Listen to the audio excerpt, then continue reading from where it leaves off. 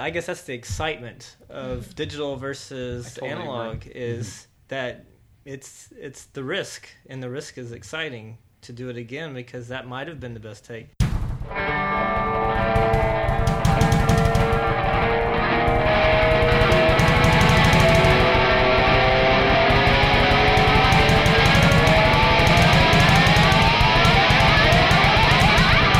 Hello and welcome to the Earfuel Podcast. My name is Joel Freemark, and as always, you can follow me on Twitter at @TheDailyGuru and @GetEarfuel.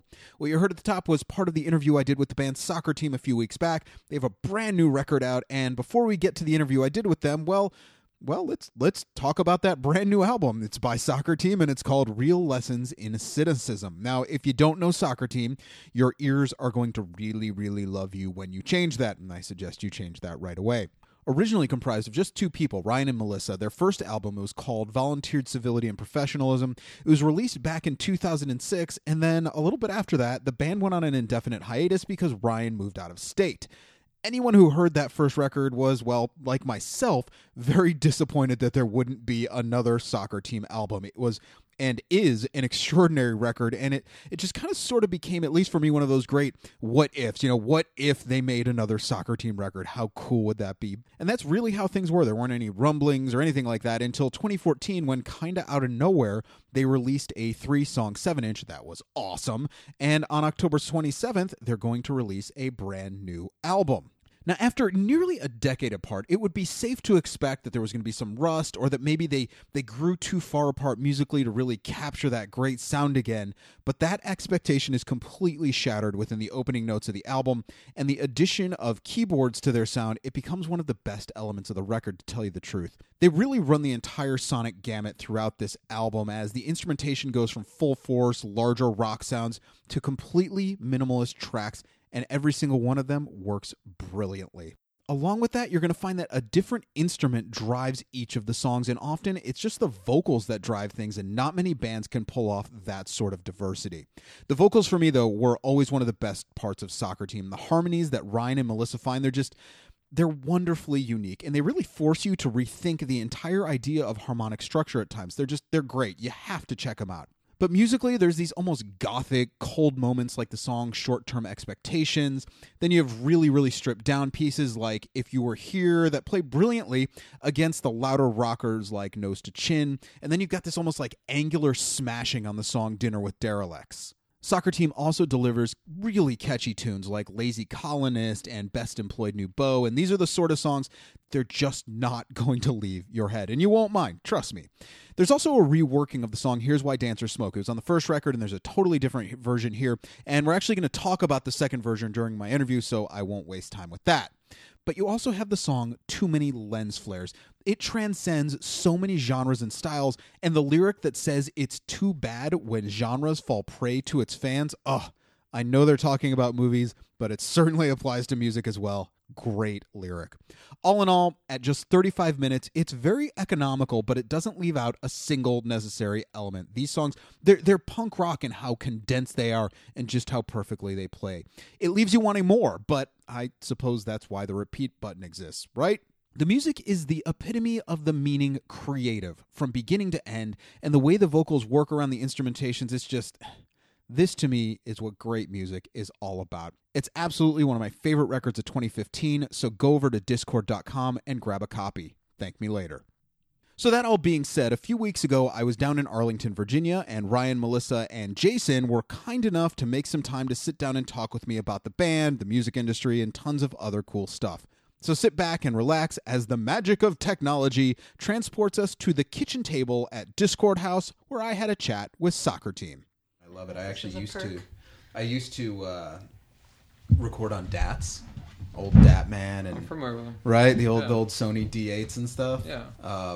And when they said, "Hey, you can have more," these are live, fully powered inputs and everything, and it can take up to a 32 gig card. I said, I'll gladly get rid of my DATman for that. Yeah, good deal. So. Did you guys record digital, or was that an analog recording for the new album? Both. Yeah, it's both. We did, the skeleton of the record was recorded, the basic tracks all on analog first. Mm-hmm. So we have a Tascam 388. So it's half-inch tape. No, not half-inch. Quarter-inch tape, and they're 8 tracks. And we did in the summer of 2013. I think only 7 tracks worked though, right? Isn't there one? No, I think they were all working for this one. Oh, okay. Yeah. For some reason. But wasn't that also how you started the first record on the same machine? Or Yeah. different machine? No, it's the same machine. So the first record was done as a mixture of the Tascam 424, the cassette recorder, and the 8-track. And then this one, we use the same machine to do the foundation of the record. So I would play. Jason and I are teachers, so we had the summer off. So in the summer, I worked with Dennis. Dennis works at night. That's why he's not here now. I would work with Dennis on recording analog, and we would do bass and drum tracks. Sometimes I would do bass, and it would be a scratch track, and then Melissa would play the actual bass, or sometimes we just leave it. But basically, we were trying to get drum takes out of Dennis in those days. And then there are some songs that I played drums, in which case Dennis took over. But between the two of us, we would make this sort of foundation. And then Jason would come in intermittently. Do some guitar, do some whatever the song needed at the time. Yeah, and then Melissa did the same thing. When Melissa came home from work, I live with Dennis, so it's in our basement. Yeah, sorry about that. Should have clarified. No, It works. Okay. But yeah, we would. So when Melissa would come, all this happened in Melissa and Dennis's basement. And then, but I would be there like all day, like recording, and then Melissa would come home. Dennis would leave for work, and then Melissa would come home, and I'd be like covered in my own filth because it was so hot down there. Okay, let's record this now. So we did, and the idea was we would load all 8 tracks up and fill as much analog as we could. Okay. And that's what we did. And then we had everything pretty much like as the foundation of everything on the record was analog, with the exception of vocals and then certain overdubs. Yeah. Overdubs being like another guitar part or another keyboard part or something. Both Jason and Melissa play keyboard stuff. Dennis does too. It was kind of all hands on deck. Yeah, it sounds like everybody's kind of a multi-instrumentalist. Whatever needs to be done can get done. Yeah, it was, and it wasn't any like, I don't think there were any like sort of hurt feelings about like, oh, you played my part. do that bit. Yeah, like that sort of thing. I don't think whatever ends up sounding the best. There were a lot of, like, even if you go through the demos, there were a lot of tracks where Dennis played drums on a song and then you played drums on the same song, and then we'd listen back and just try to decide which works best. Because when Dennis and I were alone trying to do the foundation of this thing, like we were very, very open to like which whoever can play it the best. Yeah. And there were times when, like, for example, like Dennis would get there was one song, every drummer goes through this, where the first time through it you got really close to nailing it, but you were totally vibing, like that should have been the take. Yeah. And then you're like, no, I got a better one in me. Right. You keep and then fighting it. you just keep going, and then by like 6, like you should, like by the 6th time through the song, you're toast. You know what I mean? Yeah, and then it starts going real downhill. Yeah, it gets really bad. And those were, and like I watched, because Dennis like won't quit. You know what I mean? So like, you just go for the ride. But I'm not saying this to pick on Dennis. Everybody's been through it. I played drums on a bunch of records, and I've been there. Like I would every single time, like, okay, I'm speeding up the song. Everybody's telling me I'm speeding up the song. Every single person has told me I'm speeding up the song, so I'm going to slow it down. And sure. My brother, when I was in a band with my brother, he'd start the guitar, and I'd be like, okay, nice and easy now. Nice and easy. Like, it goes so fast. Sure. But that's the gamble of analog, is that you may have the best take, but you might have that itch that you can do it better, and then you have to make that decision. You're going to go ahead and tape over what you just did, right? And that's really I guess that's the excitement of digital versus analog, is that it's the risk, and the risk is exciting to do it again, because that might have been the best take. Hopefully what's left is the best take, and usually after you listen to it, it becomes the take that you are used to. On this, Jason's right, but and everybody that's recorded analog knows this, but for us, we had very limited tape. So they're pretty much, there would be like at the most 2 versions of something. Like which one is, like when we had to weigh like which Just one is A-B better. it. Yeah. Yeah. And there would be 2 of them. Like that one's pretty good. I'll try it again. But if we're going to do a third take, we'd actually have to erase something. Uh-huh. You know what I mean? But Jason's right. The gamble, actually, it's part of the joy of analog. I mean, I'm not going to poo-poo digital necessarily, but when I used to do 4-track stuff all the time, I used to really get a thrill out of bouncing. You record 3 tracks and bounce those 3 in mono onto the 4th track, and then like have to nail it. Yeah, like that's the mix, and then you build from there with the other 3 tracks.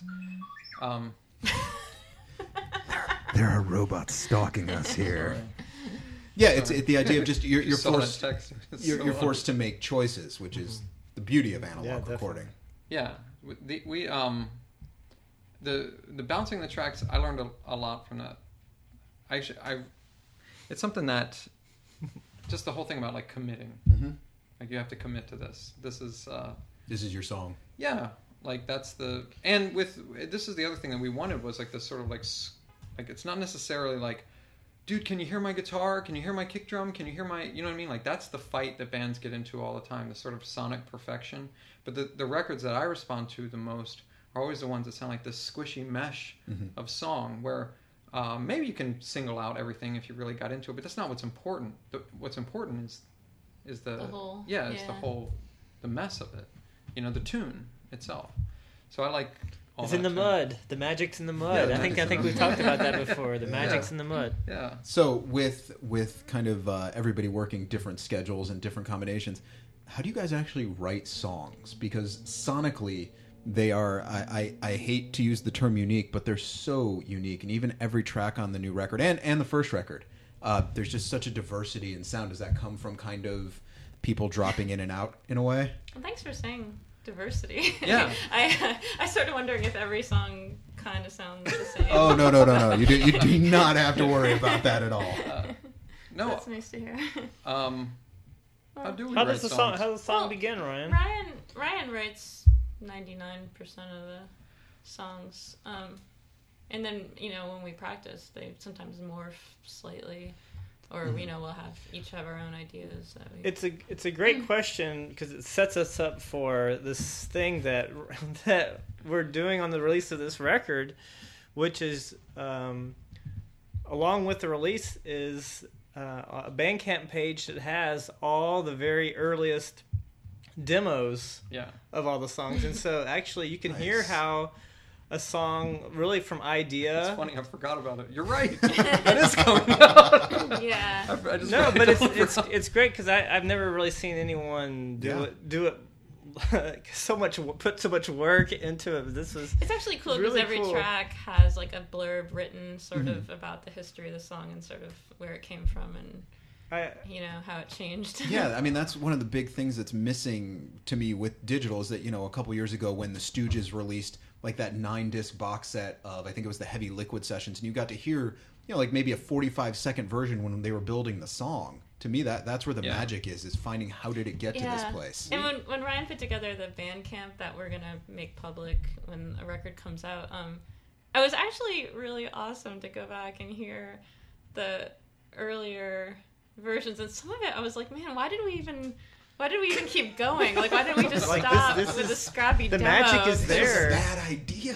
Yeah, because some of it just like descended into like the best weird crazy like guitar crap. It was really good. Some really noisy yeah. crap on that. The writing of the songs really is sort of by any means necessary. When I had a house, because I live in an apartment now, but when I lived in a house, every single day I would come home from work and just play music, and then like if I had a scrap of an idea, I would record it. And that was it. Like every day was just another thing of like another potential song. Do you know what I mean? And it's not that I'm sitting on a bunch of songs because pretty much everything's out. But it's like I was just constantly working on the stuff.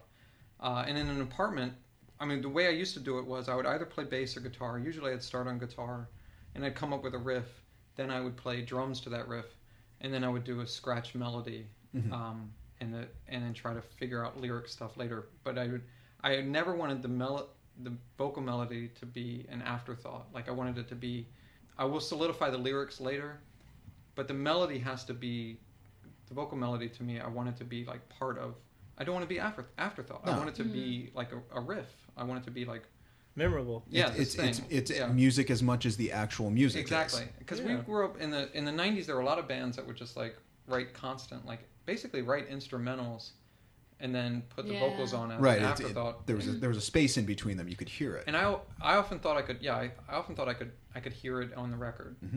So with this band, like it's always been, even though the vocals don't happen right away. Except in a couple cases, some of them happened like instantly. I was like, just vibing out. But I would do, so in the apartment now, what I do is I play like a riff, and then I'll hum something, and then I get my computer, and it used to be 4-track doing this, but now it's just, I pull up the computer, and I record the roughest way possible just to get the idea down. And then sometimes I can't, because most of my life I played drums, so I need a beat to follow, and I haven't figured out how to do the drum machine shit from fucking whatever GarageBand or whatever. So like a lot of times on the demos you'll hear me going like or I'll do claps and speeding up too much, stomping and clapping. Just stomp and clap. So there's like on that Bandcamp thing that's going to come out, you'll hear claps all over the place, and that's like, I just need a drummer, so I'm just doing that. And when you're doing the vocals, do you hear the harmonies? Because the harmonies you guys put in there, they're never in the same place. Like the only thing I can compare it to is when Natalie Merchant sings with David Byrne from Talking Heads, and their vocals just take these really cool harmonies. And that's solid. Does it just happen when you guys are actually singing, or? I don't know. Ryan and I think I've always had really similar, I don't know, musical tastes, and so especially in like when I first started hearing the stuff that Ryan was working on, instantly I was always hearing a melody. Like it's just kind of pretty much everything you write, I can always hear melody. Sometimes it's different than what you come up with, and sometimes I like yours better. But then whatever vocal melody we go with, I can always hear harmonies to that. It just comes really easily. So on the demos, the harmonies would be like when I harmonize with myself. When I'm recording by myself, some of them are okay. Do you know what I mean? And I bring them to the band, and I say, here's the demo for this. Let's work on this or whatever. Melissa rarely does the harmony that I did on the demo, or maybe even never. And it's like, and I prefer it because Melissa hears something else. Sure. And like her trying to like do my weird voice, like I don't have the golden pipes, like her trying to actually do my thing would be just terrible. But I never expect what Melissa does to a song, and it's always been that way. Like as soon as she sings on something, I'm like, yeah, it's a song now. Like now we got it. Yeah, it's like it's always pretty thrilling for me. There are some songs. A song called "Mental Anguish Is Your Friend." I had no idea what to do with vocals there, and I gave Melissa a cassette version of it, and she came back like the next day. It was very, very quick turnover. That song wrote itself. Like I heard your guitar riff, and I was like, got it. When I wrote the riff, I was just like, it's impossible to put vocals on this. I'll just give it to Melissa. It'll be an instrumental. Like I just couldn't hear a thing. I couldn't hear anything on it. So when I said, you got something? She's like, yeah, I'll come over. She drives over, and she records, like, I mean, it was so fast, her recording vocals on that song. And I remember setting up the mic and letting the tape run, and, like, she's wearing headphones, I'm wearing headphones, and me going, oh, wow, okay. Like, I had no idea what was going to happen. It's thrilling. And there are some moments on this, like Melissa did harmonies on stuff that some of them are full-blown out there, and you can totally hear them. Some of them are really, really subtle, but those moments always kind of make the song for me. I'm a fan. Absolutely, and since the leads are also shared, when you're writing the melodies and you're hearing it, are you like, okay, this is a song from Melissa, or? Honestly, a lot of times I want Melissa to sing more than me, and the balance is is more in my favor. But like in my mind, everything I do, like I'd rather Melissa just take over. No, but it's like, but I write a barrage of lyrics. Like the lyrics are like, there's so much, and then I feel kind of bad. It's like, man, just memorize all that crap. Okay, I'll sing it. I guess. Like it's. No, there's a lot of stuff that just works better if Ryan. Like there's just songs where I think his voice. I think it's usually to me it's very obvious like who will sound better in different parts. But you know, you have this kind of dream of like you sing it this night, I sing it this night, or something like that. You know, and just let it be. And then you know I'll get on the mic to sing one of Melissa's songs, and you see the audience like, oh no, please don't do that. Why are you singing "We Closed the Record Store"? That's not your song. We've never done that, but I'm just saying. It'll happen. That's the danger. It'll happen. Right? And then you'll just have really odd looks from the whole audience. I like switching it up though when we play live if we can. Yeah, I think we actually talked about doing one of the newer songs that we haven't played live yet. We were actually gonna swap who does the vocal parts just because it works better or easier when we're trying to play live. So it was obviously 9 years between records. Yes. Yes. So it really goes by fast. Yeah. When you guys just started playing together again, was it natural or, you know, was there some rust to knock off? Honestly, probably a little bit both. You were away for bulk at that time. Yeah, I went away. Well, I was away for six years. Yeah. And doing other bands and other things. Yeah. But I came back to town and Melissa and I worked on some of the stuff that we hadn't released yet. Mm-hmm. And we did the 7-inch with Love It. Yeah.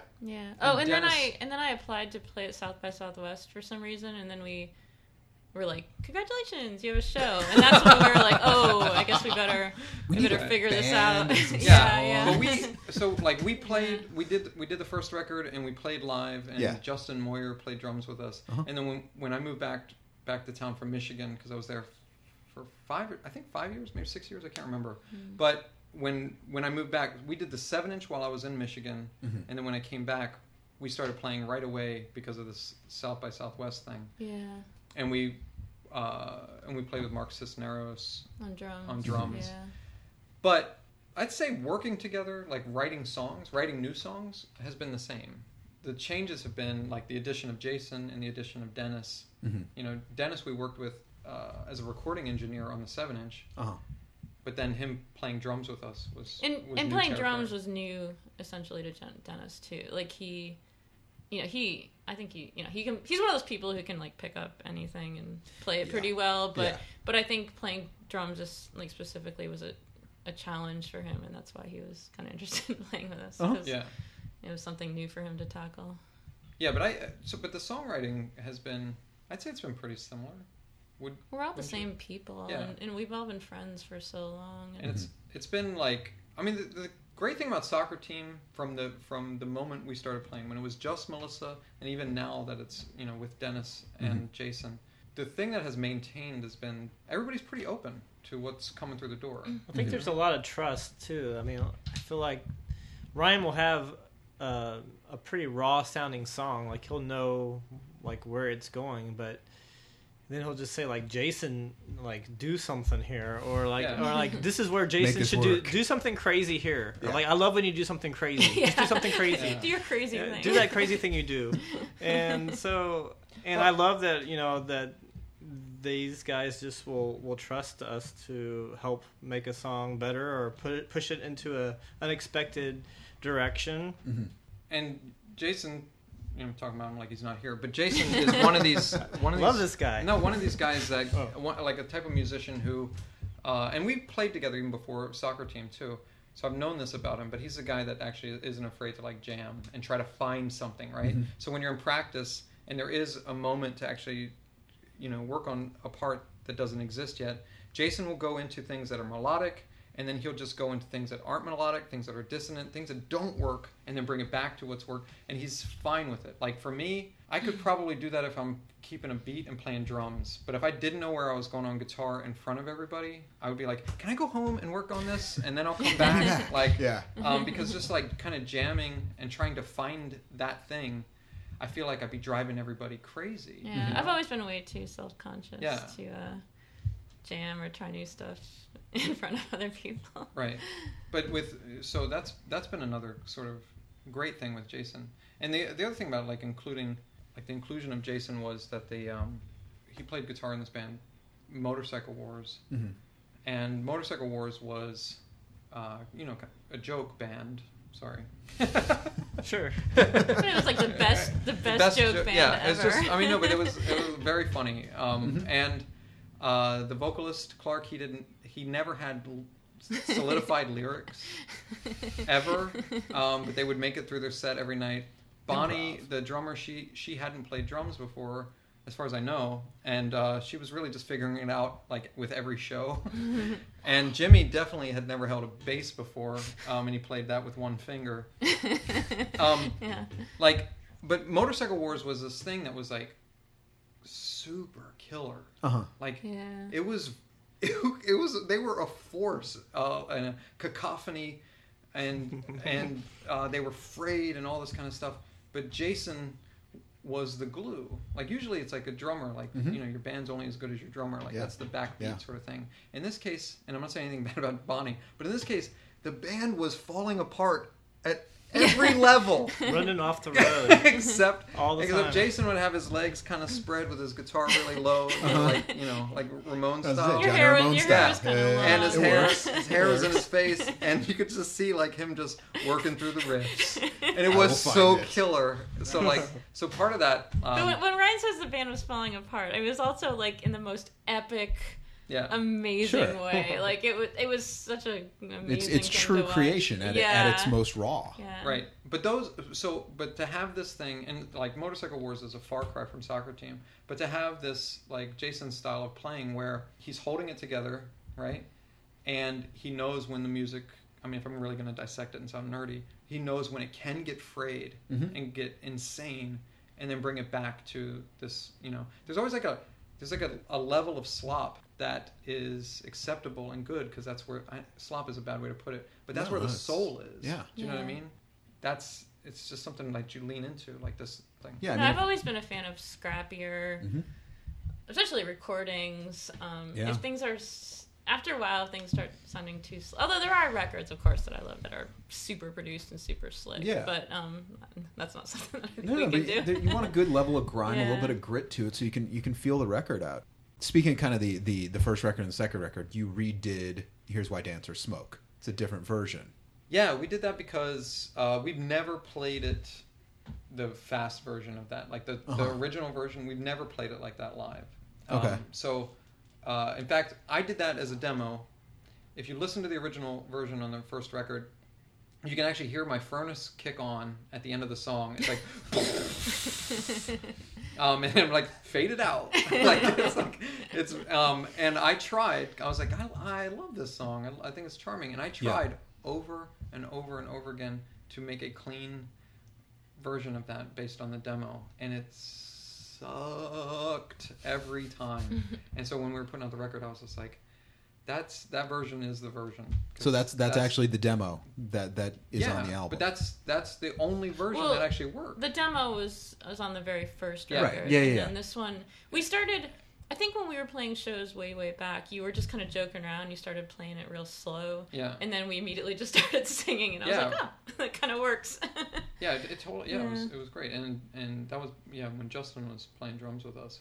But that's the only way we played it live. We played it like that. We also did it. Just the two of us. We played a set at Galaxy Hut, which was just Melissa and I. With no drums. And we played that song that way. I like that song on the record. It has this bridge, this heavy section, and if you notice that there's a very high harmony, and the only person who could hit this super high note was actually Dennis. Well, Dennis was I want to do it all Beach Boys style. And then he's because these guys are doing this harmony and it's pretty, and then Dennis he had this vision it needed something even higher, but no one could go up in the stratosphere, and then he was able to just nail this super high note. Yeah, but it's real and subtle. put enough reverb on it just to get it in there. It's a total Beach Boys hook. If you listen to it, if you listen to that one part of the song, it's pretty cool. You can hear him as the part is sort of kind descending. Decaying,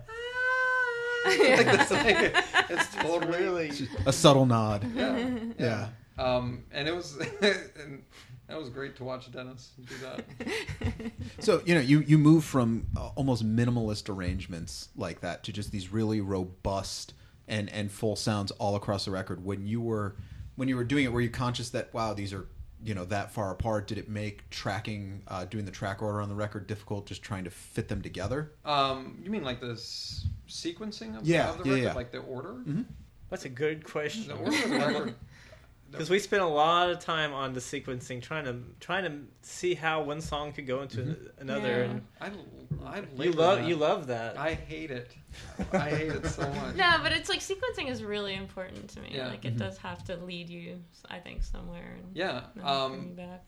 Really, our MO was just listening to, like, does the song go into the next song? Uh-huh. Does the song, like, you don't want everything to be like, fast, here's a slow one, here's a fast one, here's a slow one. Sure. Like, it has to be this, sort of coast around like that. But the first track was Ian listening to the record, and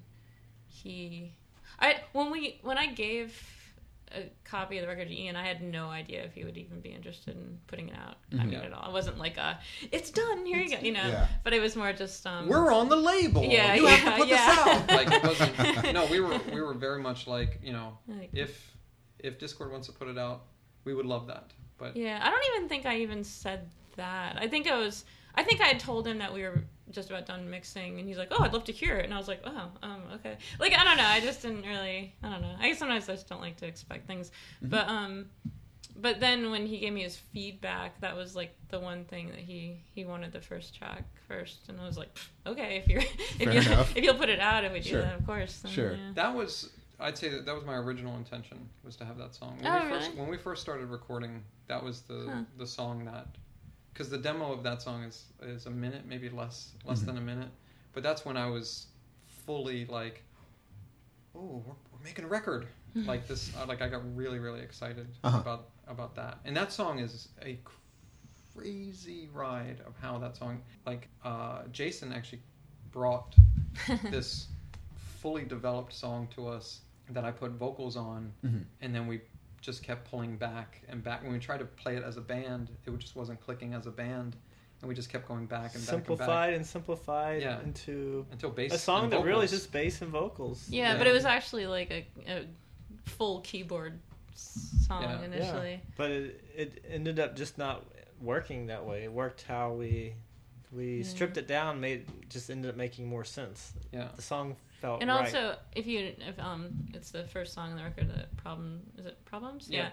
But the Ryan in my vocals going back and forth, that was another weird happy accident that happened. A mistake that was. It was it's a tape machine mishap. Yeah. Well, no, I did on the 8-track. I just played the beat, and then I played the bass while Melissa was at work, and I just recorded bass and drums. And the idea was that I would play this thing and then have Jason put his keyboards on it, and we developed this thing, and I had the vocals all worked out, but I wanted Melissa to sing it, right? So, and I had the lyrics, and Melissa hadn't really heard the melody, so I did a scratch track for the melody while Melissa was at work, but I didn't time it right. So I just kind of threw it on there, like, as soon as the song started, like, I just started singing or whatever. And then Melissa listened to it, figured out what it was. We pulled my vocals out, and then she did it right, where she like waited before she started singing instead of like this, like, blurting it out. So my vocals were like all over the place on the tape, they were kind of buried. Yeah. Off. And then when we mixed it, like I mixed it with her, but like my track was like halfway up, and it did this like almost like in a round effect. And then we were like, oh. Yeah, the look on Ryan's face when you're like, oh, and then we're both kind of like, this is kind of cool, kind of weird, kind of cool. What's wrong with it? Weird, kind of cool. I mean, I'd love to say like, from the get-go, I just heard all these vocals, but like it wasn't like that at all. It was just me laying down a scratch track and then pulling it up at random, and it just because it was on beat, it matched. Right, so it just happened to be not the vocals that she was singing at all. And that's why that piece of that song, the demo, is only a minute long, because it just got ruined after that. There's nothing you can do with it. And it gave us the idea. The titles to both the albums and the songs are complex. They're not, it's the only way to say it. Do you have the titles beforehand? Do they, I'd say no. The titles always come after the vocals. After the vocals are written. Okay.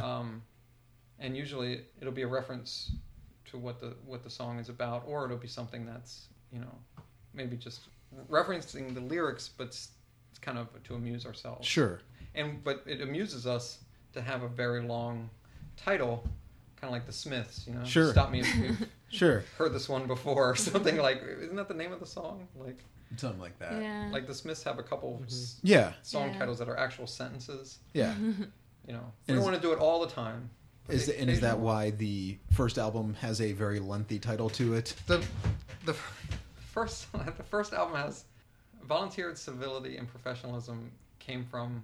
There's a song on that record called Traffic Patterns. Yep. Which references this. Like I got attacked while I was riding my moped, and part of that song came out of this terrible experience I had where I got attacked. I had to go to court. I had to be a witness to the crime against myself, and I had to deal with the U.S. attorneys and all that kind of thing, who defended me, and things that turned out okay. Well, you weren't being defended, but yeah, they were prosecuting. Right. But I'm saying like it was like I meant it in terms of like being taken care of. Sure. Right. But it was really scary and bad. But I had an email exchange with the attorney, and she wrote something at some point that she was being volunteered, with quotes. She was being volunteered to go to this thing on civility and professionalism or something like that. And because that song meant a lot to me on the record, and I thought that email was particularly funny. That's how that actually came up. I think you might be the only person who's ever asked me that. Yes. That is what I aim for. I think it's the only, and so in that song, like I don't like the song isn't like I got attacked, I got beat up, Sure. like it's not like anything like that. Yeah. But it's this thing of like you get to know the traffic patterns as you come across the lights, the way the reds turn to green, right? And it's like when you're timing everything and everything is falling in a line, like you can see the green or like it's about to turn green and you just make it and you just make it and you just make it. And the randomness, like on a bike, cruising, doing that very thing, and then just to be pulled off, yanked, and be attacked from out of nowhere, jarred me completely. And the really nasty line on the record, which doesn't sound nasty at all, is, "So you've lived your life avoiding courts and lawsuits." It's like, yeah, great for you, good for you. You've lived your life avoiding courts and like, hooray, like the sort like. I know it sounds like pity party for me, but it comes from like a pretty angry place. Yeah. So that's volunteered civility and professionalism comes from that U.S. attorney. There we go. Sorry. So it was 9 years between albums 1 and 2. Is it going to be another 9 years for album 3? Oh, I don't know. Hope not. Look into the future. We're working on new stuff, and I hope that's not the case. Like we have a bunch of new ideas. We're going to play a show in a couple weeks, and we have new songs. Yeah. Well, that's the thing. We've been working on the record that's about to come out for so long that those songs seem really old at this point. Yeah. So, yeah, definitely. I think with Soccer Team, though, is that it's like, to me, it's mostly just like hanging out with people in a basement that I really like hanging out with. So it's kind of like... Yeah, it's not this weight of the world pressure, like, we've got to get a release out. Yeah. Do the album. Right. Right, yeah. Like, I just have fun playing with these guys, and, I think if we start, like, being all goal-driven, it could be less than fun, so... My thanks again to Ryan, Melissa, and Jason for spending some time with me, and to everyone at Discord Records for making it happen, and, well, for being the awesome people at Discord Records, right? Who doesn't love those guys? You can find tour dates and get your copy of the new record over at discord.com, so go do that now. Seriously, right now, hit pause and go do it.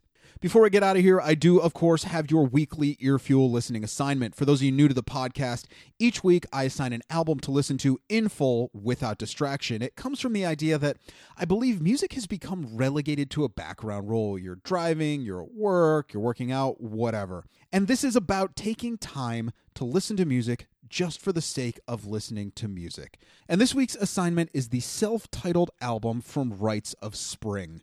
Released on Dischord Records back in 1985, this is really the beginning of emo-core music, and no, it has nothing to do with Hot Topic or Dyed Hair. This is where hardcore music makes a bit of a left turn, and it remains a record I honestly couldn't live without. The band is anchored by the guitar of Eddie Janey, and the distortion, it forces a smile onto your face, and really, it just gets you up, gets you invigorated, and it pulls you into this album so quickly. There's so much damn power from his sound, and it smashes brilliantly into the unparalleled rhythm section of Mike Fellows and Brandon Canty.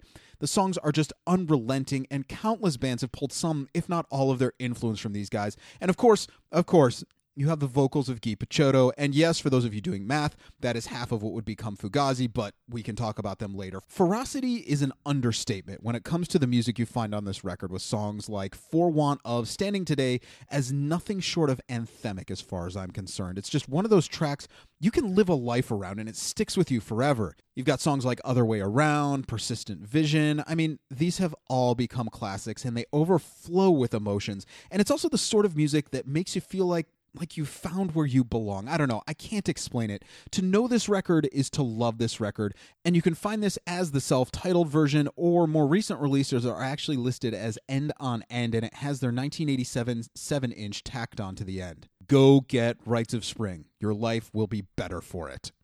So that's what we got for today. As always, you can find me on Twitter at @TheDailyGuru and at GetEarFuel. We're over at SoundCloud.com/GetEarFuel. And hey, if you've got the iTunes iOS app, you can find us just simply as Earfuel. And you know what? If you dug the podcast, do me a favor. Go tell a friend or three, all right?